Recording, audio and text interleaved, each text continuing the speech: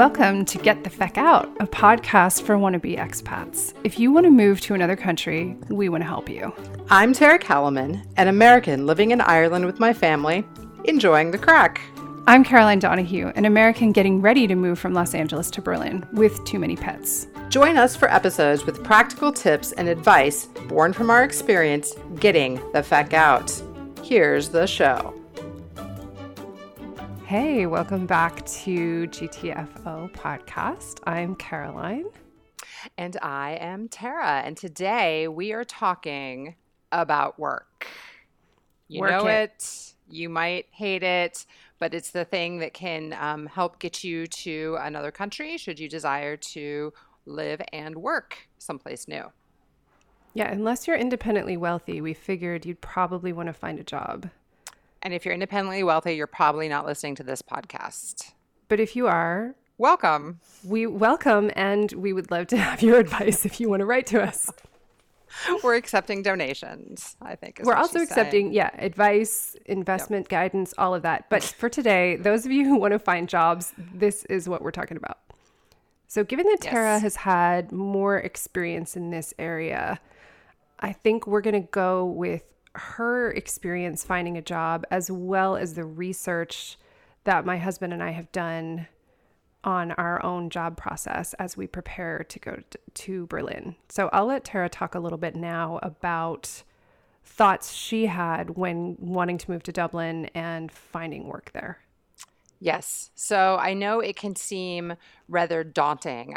Sometimes just looking for a new job in your own country can be a massive undertaking. So doing it in a whole different country where you may or may not know anyone, it can seem like a big thing, but it doesn't have to be. And so I have some questions that I sort of asked myself and did a lot of thinking around before I even started looking for jobs. And one of those was whether or not I wanted to stay in the same industry.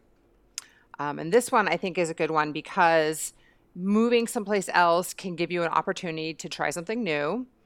You can branch out, but it's also a really nice chance to just sort of reinvent your career, if you will. Do you know, like you could stay in the same job or you could try something completely different. And for me, what that meant is that I wanted to, I'd been doing tech startup marketing for about 10 years. And so I kind of wanted to branch out and see what else I could do with my marketing career. And for me, that meant working in an agency. I didn't have any agency experience. And so I thought that was something that would be very useful for me. And so this was my opportunity to sort of pivot and check out that area. I think this is a really good thought because this is also something to remember. In particular, I can comment on my husband's job search as we've been preparing to go, which in a similar vein, he'd been working in Los Angeles in television and movie animation and motion graphics for 15 years, basically. And I think that something people tend to do is to underplay the value of their experience when they're in a market that's super saturated with that skill set. So Tara, who is one of the top tech influencers in Boulder, clearly has some sexy skill set. And it's really easy for people like my husband, where there's people who work in entertainment everywhere in Los Angeles. But when you have a list of clients you've worked with, like DreamWorks or Oprah or other names that people would know, like he has freelancing all this time, that can look really enticing to a foreign employer. So what we found is that when he started to apply for jobs in Berlin, they got back to him really quickly and wanted to talk to him because it's far less common in Berlin to get somebody who's worked for DreamWorks. In LA, we went to a brunch and literally everyone at the brunch had worked for DreamWorks if they had worked in that industry. So it's a good way to differentiate yourself in a market if they have the kind of work or even a related field of work from what you have. Yep. That's a very good point. And depending on what country you're moving to, being American can really help you out in that area as well. Because they know we're workaholic maniacs. Well, and I feel like we're also sort of trending with a lot of our technology and a lot of the things that we're doing. So you can take some of that knowledge and sort of go into a market that's looking to upskill, up level themselves, and you can, kind of play your experience as an advantage there. So I think, yeah, so this would be question, do you want to stay in the same industry? Do you want to branch out? Also looking at if somebody was talking to you who was not you and interviewing you about, well, what's your experience like? How would they feel about your experience? Because everybody feels like their own experience is not that glamorous and it's no big deal and it's really not that interesting and whatever. But if you were to imagine somebody from an alien, for example, if you were explaining to them, well, I've done all of these things, just write on a piece of paper all the things you've done, like you're explaining it to a space alien. And then see what that skill set sounds like. And how could you pitch that to somebody in another industry? Because it might be a little more glamorous than you think. Also, ask your friends. Ask your friends, preferably friends in separate industries. What do you think about what I've done? And have them make a list of the skills that they think are important. Yep, that's a great idea. I think also for people who don't want to switch industries, who are pretty happy with what they're currently doing, one great question to ask is whether or not your company has openings in other countries. If they're willing to, if maybe they are looking to build a presence in a different country, because that can be obviously a fantastic way of moving to another country, is if someone else is footing the bill for it and paying your relocation expenses. Huge deal, as we will talk about in a future episode. Yes. Yes. For those of us bootstrapping it, you definitely kind of look at those people who get all of their moving expenses paid and you're like, oh, that would have been one way to go about doing it. Yeah, exactly. I think that, the ideal scenario, I think, would be to find a company that's a large enough company that they have an office in a new industry, but it's a much smaller office or a developing office. So you're able to play a larger role. And, you might be able to try new skills and expand your skill set in a new office that's smaller, much more than you could in, a really established company that everybody is in their own little area and everything's running along. Yeah. So that is a really good opportunity if you're looking to expand your skill set, but maybe not leave the industry entirely. Yep. And then additionally, depending on where you want to move, doing some research into which jobs are trending in that area or what they seem to be hiring a lot of. For example, in Dublin, I knew that there was a huge tech boom going on. And so I was able to there's tons of companies that are either just starting out, so we have startups, but then also major tech companies, Google and Amazon and Facebook and, all these sorts of companies have offices there as well. So I knew that I was going to be able to get a job in tech. Which is interesting because I ended up not taking a job in tech, but it was like, I knew that there were a lot of jobs available. And so that was something that was intriguing to me because I figured it'd make the process a lot easier. The other thing to know, I think similarly, what I researched in Berlin is looking at what the country values and what the country is willing to grant visas for.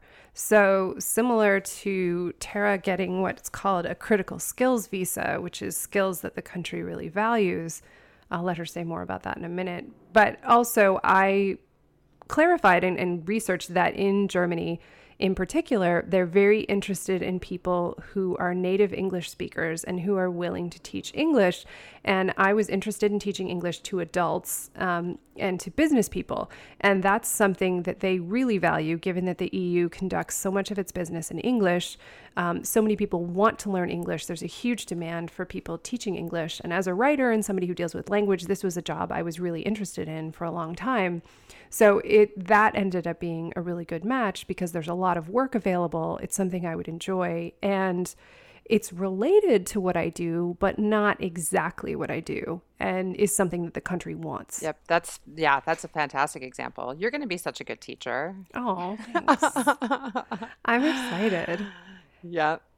And so I think that brings us to the visa question, which I think is an important part because visa and work are so tied together pretty much everywhere, unless you have to be either a citizen or have a visa or have a green card or have some sort of permission to live in a country and to be employed there and to make money there. That's just something that you have to have from the beginning.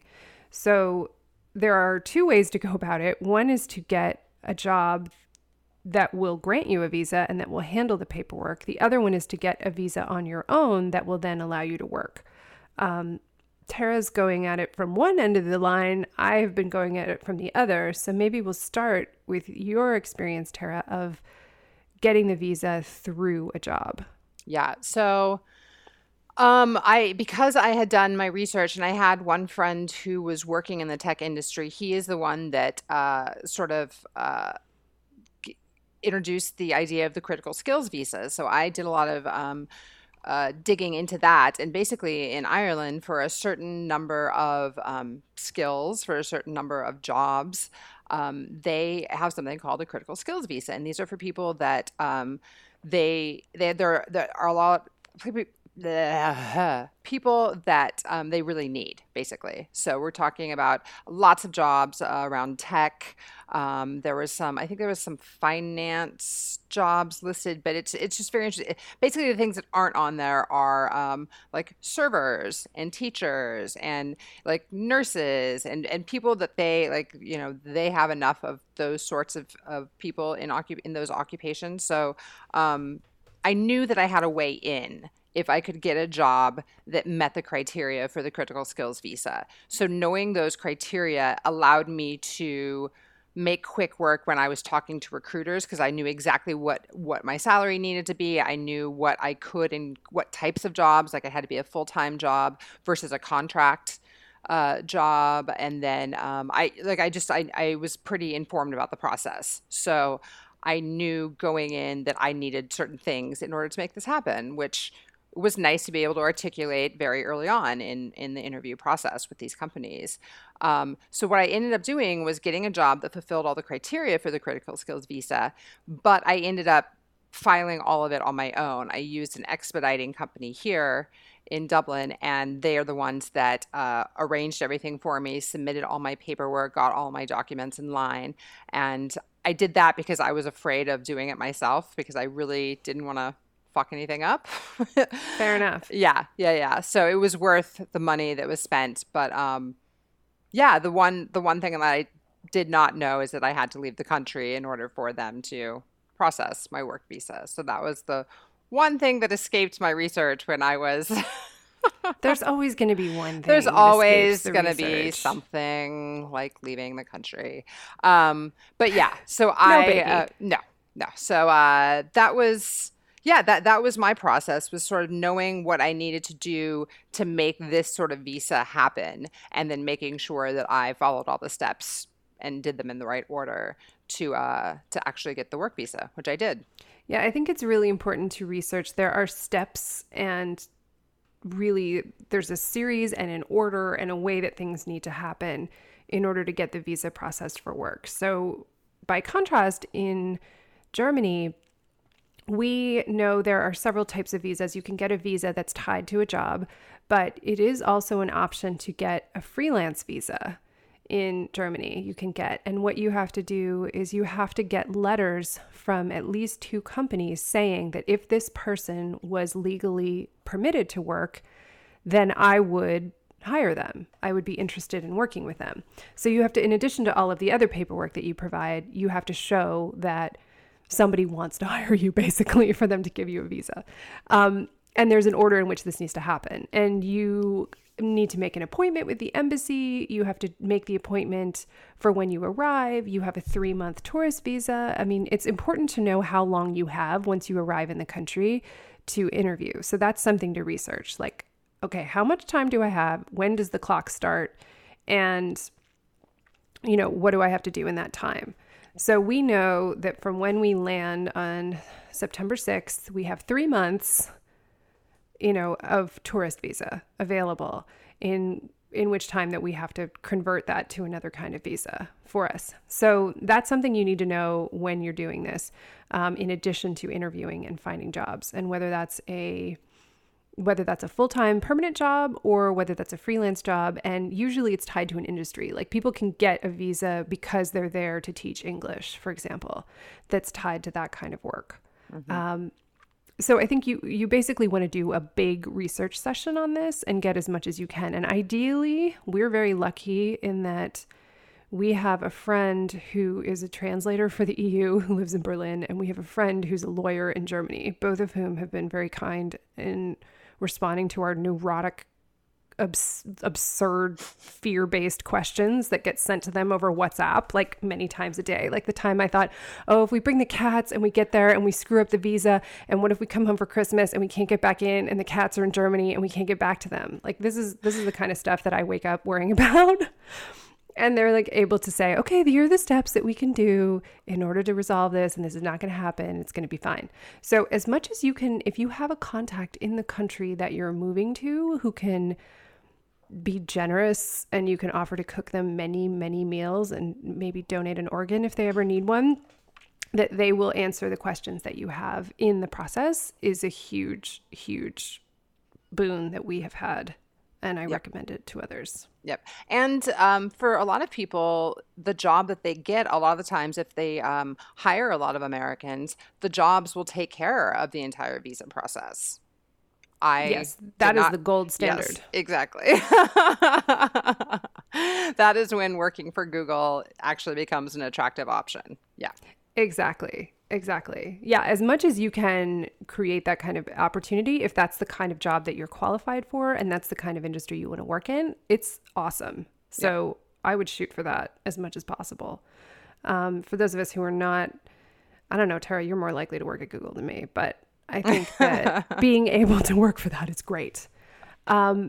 So I think with that in mind, with all of that, we have some sort of practical tips of things you can do right away that Tara very helpfully listed out in our notes that we've prepared for this episode. So I want to run through some things that would be good steps to take even before you're getting there, when you're just starting to think about it, when you're like, okay, I need to start looking for a job. So if you can share some of the great steps that you took, Tara, that would be awesome. Oh, yeah, of course.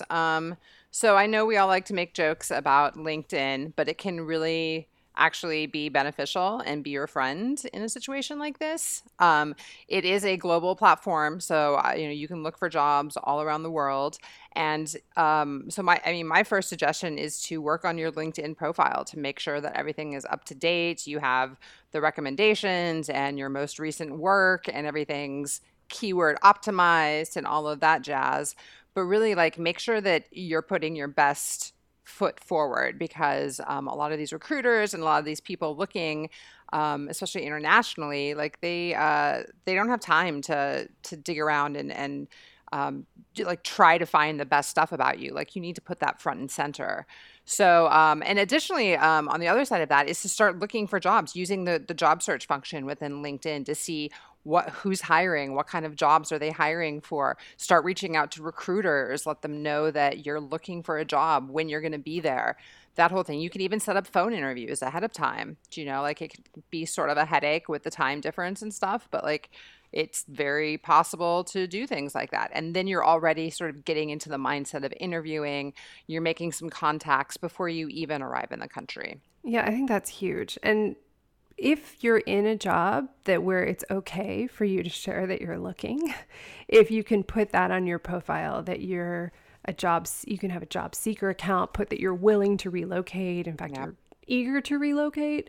And also looking up jobs that you're interested in. A lot of times they will have a recruiter associated with it, and just reaching out directly to the recruiter and saying, I'm really interested in this job as well as any job like this job in this location is a good way to start. For sure. And additionally, look at your current network. Look at the people that you know that you've worked with in the past. Has anyone done a move like the one you're planning? Maybe not to the same country, but have they taken the steps and done something like that? And if so, reach out to those people and see if you can ask them some questions.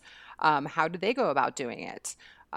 Because it helped me immensely to have a friend who is already living in Dublin to sort of talk to me about the steps that he took to make it happen. Amazing. Well, you also did something very smart, which was you wrote a blog post about what you were planning to do and posted it and actively asked for contacts, which I think was a really, really smart choice. Yeah, and that actually yielded some surprising results because I had people that I had been, like maybe I worked with a few jobs ago and we were still sort of acquaintances and friends, whatever. People reach out to me and like, oh, let me introduce you to this person. Oh, my brother's roommate from college lives there now. I'm happy to, to do an intro for you. And I ended up having a job interview with one of those people, and I ended up not taking the job, but he was a fantastic contact, and he was someone that I could talk to like the second week that I was in Dublin, and just already having friends introduce you to people they know is, I mean, even just like outside of professionally, but socially, it's just a fantastic thing, that a great resource. People won't know to help unless you ask. Yeah, as soon as you can start talking about it publicly. So if you're in a job and you haven't given notice or something, obviously you can be a little more careful about it. But I think that as soon as I had given notice at my job, and I know as soon as you had given notice at yours, with the clear decision that this was going to happen regardless, then I think blast it, tell everybody you can get your hands on, because you never know. I had a friend of a friend say, oh, I know these people there, or we have other friends who've given us a whole list of people. I mean, I think we probably have 15 to 20 people to connect with in Berlin now, which, only a few of which we knew directly ourselves. So that's a huge thing. People don't know to help you unless you tell them that you're going.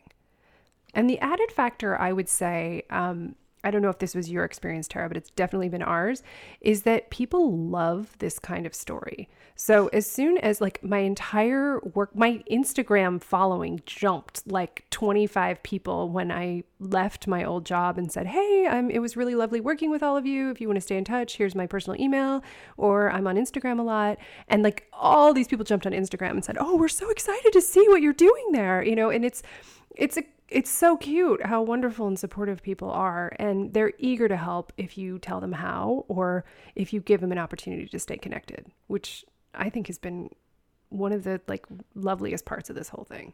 I totally agree. Yep. And they want to see you do well. Like they want to follow the adventure and see how you're going to navigate Berlin. So, of course. It's a vicarious, fun little thing that Totally. you can do.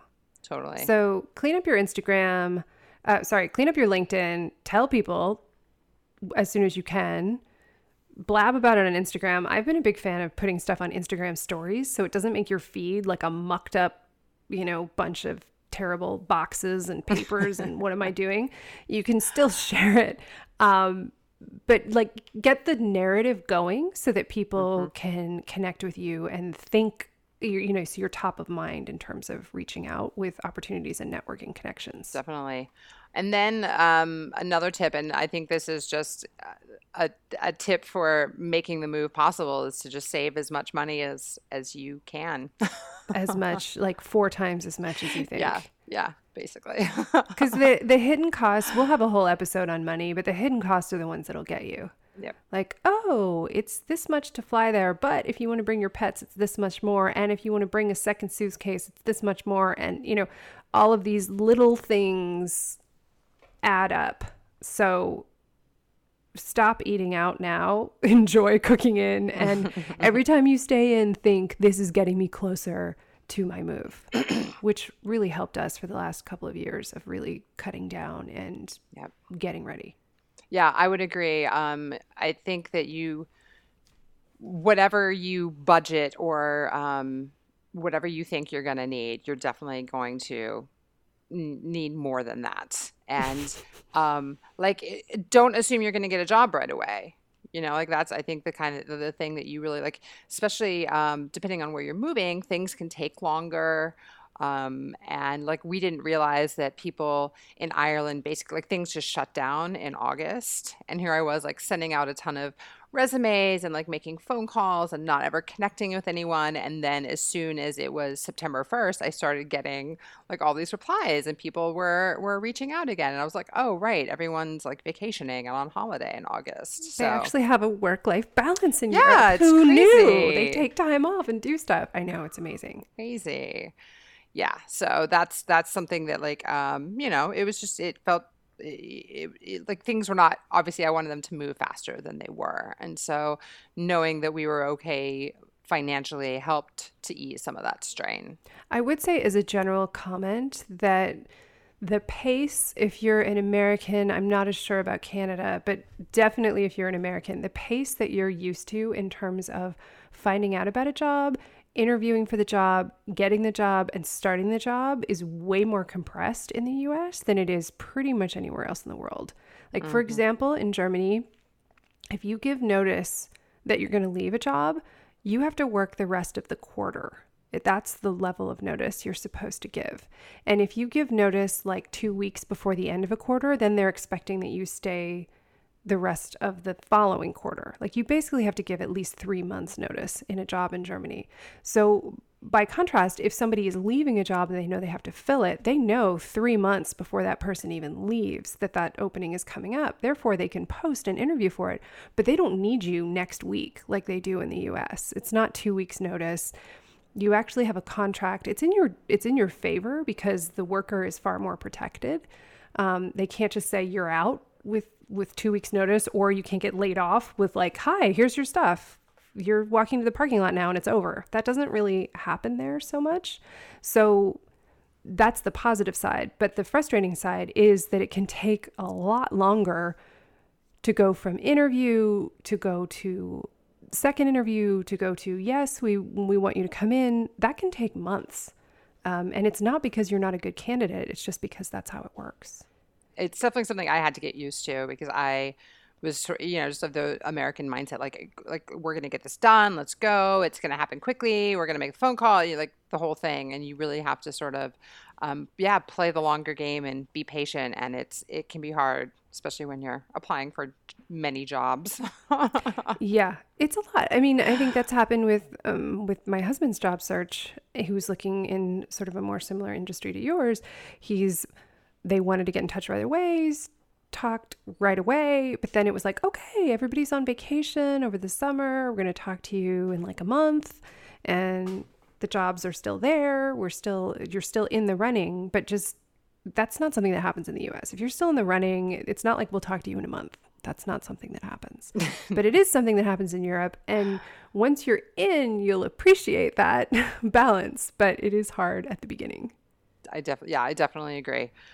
Things just take more time, and it's just a little slower. The other thing I love that you said in our notes is your theory that you should apply like a mediocre white guy. This is in particular for women who are listening. Yeah, and I mean, if you're a mediocre white guy, continue to apply as yourself. But for for women especially, like I don't. This is not an original of mine. I read this someplace, and I don't know where, but it was basically like women we sell ourselves short, and so I just sort of started adopting this mantra that if I was qualified for one of the things they listed, I'd be like, ah, sure, I'll give it a go. Right? Like I Yeah, they can. said that basically women, and I think I read the same thing as you, and I can't remember where I read it either. So we're really great hosts at Yeah. providing the source material. Yeah. Maybe we can dig it up. But that women wouldn't apply for a job unless they were like 80 to 90% qualified for it. But men would apply for a job if they were like 25% qualified. They're like, sure, why not? And then and women are really likely to do well because they're so hard on themselves, and we're culturally kind of conditioned that you have to be perfect in terms of doing the job. But I agree, like, if you think, well, I could do that sounds pretty good, just apply for it. Like, Yep. who are you hurting? Nobody. The worst thing that happens is that they won't reply to you. Yep. And so, yeah, and I am just a firm believer that the whole job search, the whole process is about numbers. And like the more resumes you get out there and the more traction and momentum you start building, I think people pick up on that and you get involved with this like special job seeker energy. And, like you can't just put out one or two resumes here and there and think that that's going to create the kind of volume that you're going to need to actually find a job. Like it takes, I probably sent out hundreds of resumes and applied for so many jobs. And it was just like, oh, sure, this one sounds interesting. I think I could do that. Oh, huh, I've never done this, but there's this certain word in the title and I have done that thing before, so let me try. And Yeah, and yeah, think of the sort of novelty factor of being from somewhere else, bringing different knowledge, and hopefully you're moving into an industry that will appreciate that knowledge. And just trust that, like, if this is really what you want to do, you can make it happen. It's just, I mean, you've been able to make it happen within your own country. It's just adding some X factors. And I think it's worth it personally. As long as you have enough savings that you're not having a panic attack all day, every day, then as you said, you get there, and then your job until you get a job is to find a job. yep. And That's your job. it definitely feels like a job. Like there were days when I was just like, oh my God, I have to, like I'm talking to this recruiter and like you get so tired of talking about yourself, because you're constantly in interview mode. But it's like it's where you have to be if you want to actually find a job. But I think it also, in the end, and I'm sort of aspirationally thinking this at this point, is that it makes you, I think, appreciate the result that much more. Yeah. This is a really weird story to illustrate this. However, when I was in college, we really wanted to watch The Shining, and I'm going to date myself really badly. We went to the video store and rented a VHS tape of The Shining when I was in college. This is how we watched movies at that point. There All used the to be whole millennials, whole all the stores. millennials are like bleeding out of the ears as I say this. Yes. And the actual tape inside of the cassette broke when we put it into the VHS player because those things wore out because they got played a lot. And so we all said, no, we will not give up on this dream. The video store was closed. There was no way we could exchange it. It was like 11 o'clock at night. We're going to watch this movie. So we deconstructed the tape. Somebody sacrificed their pinky and shoved it in to hold the thing open. We got some tweezers. We pulled it out. We got some Scotch tape. We taped it back together. And then we put the tape back together. We put it in and it worked. And I'm telling you, that was the most satisfying movie watching experience I have ever had.